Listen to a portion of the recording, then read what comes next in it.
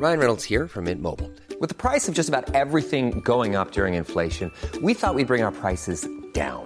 So to help us, we brought in a reverse auctioneer, which is apparently a thing. Mint Mobile Unlimited Premium Wireless. How to get 30, 30, bit to get 30, bit to get 20, 20, 20, bit to get 20, 20, bit to get 15, 15, 15, 15, just $15 a month? Sold! Give it a try at mintmobile.com/switch. $45 up front for 3 months plus taxes and fees. Promo rate for new customers for limited time. Unlimited more than 40 gigabytes per month. Slows full terms at mintmobile.com.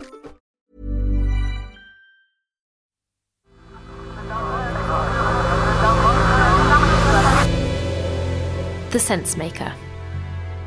Hi, I'm Nimmo and this is The Sense Maker. One story every day to make sense of the world. Today, why the government is taking a punt on reforming the gambling industry. Gambling has a reputation for being high stakes and high reward, and it knows just how to hook the punter. Invite a friend offers, cashback, match betting, free bets, words which make us think gambling is a bit of harmless fun. And with a bit of luck, it can be. Who doesn't appreciate badly needed cash? The UK gambling industry uses methods like this to reward habitual bettors. In reality, they often lose money, and sometimes it's a lot of money. But all that could be about to change, because the government has announced that gambling firms could be forced to ask punters for their payslips in a move to help prevent unaffordable losses. And data from credit rating agencies could be used for initial checks too, with more intrusive checks on those spending more. Now, the idea that gambling can ruin lives is nothing new.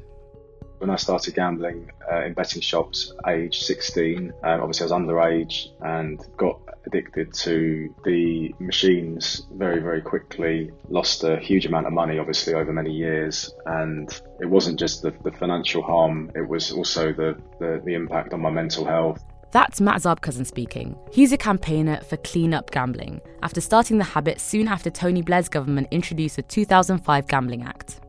The aim was to significantly update the UK's gambling laws. Punters, especially those playing online as betting on the internet took off, needed protection. A report found that between April and September 2020, online gamblers placed bets worth £3.1 billion. That's 52% of the overall market. 16 years on from the Gambling Act, there are now an estimated 2.1 million customers who gamble online. It's become a 24/7 market, one that you can access from your laptop or your mobile phone. So why has it taken until now for the government to decide it's time for tougher restrictions? The 2005 Gambling Act legitimised fixed odds betting terminals at £100 a spin. So obviously, that was very controversial. Obviously, they left the option within the legislation to reduce the maximum stake without, needing to pass new legislation or whatever. And that's what happened eventually. The UK once had one of the world's most regulated gambling industries, but the 2005 Gambling Act changed all of that. The Gambling Act itself did not go far enough. I mean, objectively, it didn't, because it didn't account for online gambling, even though online gambling had already started in 2005. The new model was all about deregulation.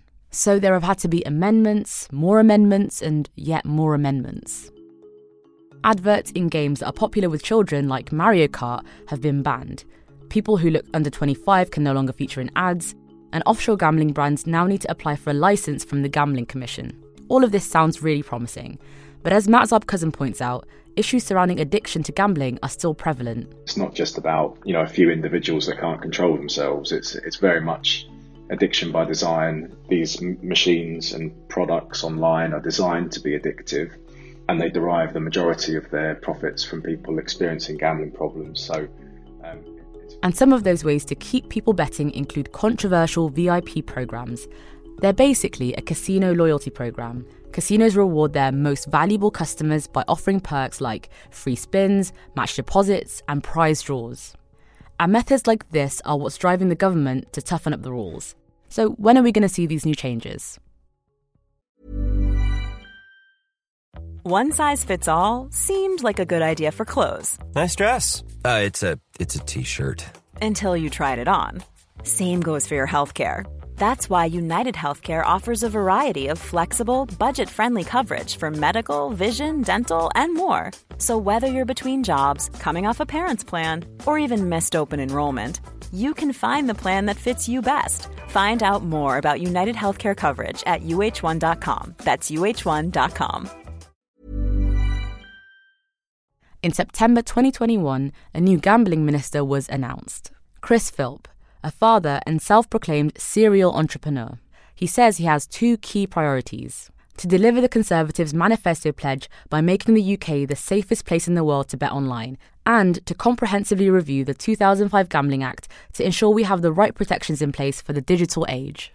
He's hoping to achieve this through the Gambling Review, which is looking at 16,000 submissions before forming a white paper to set out the government's vision for the sector. Matt Zarb-Cousin hopes to see real change. We're hoping to see limits to stakes on online slots like we have on fixed odds betting terminals. We want to see affordability checks, and we want to see restrictions on advertising and an ombudsman to act on behalf of consumers who have been harmed by gambling operators, which happens all too often.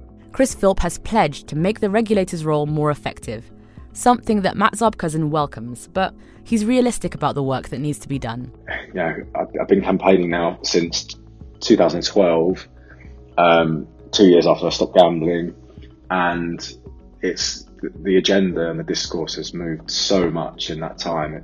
It's quite positive to see that. And the details of new regulations like checking income are yet to come out, but once the white paper is passed by the government next year, it could make a real difference. Thanks for listening to The Sensemaker. If you enjoyed today's episode, why not share it with a friend? Today's story was written by Shivani Darve and produced by Imi Harper.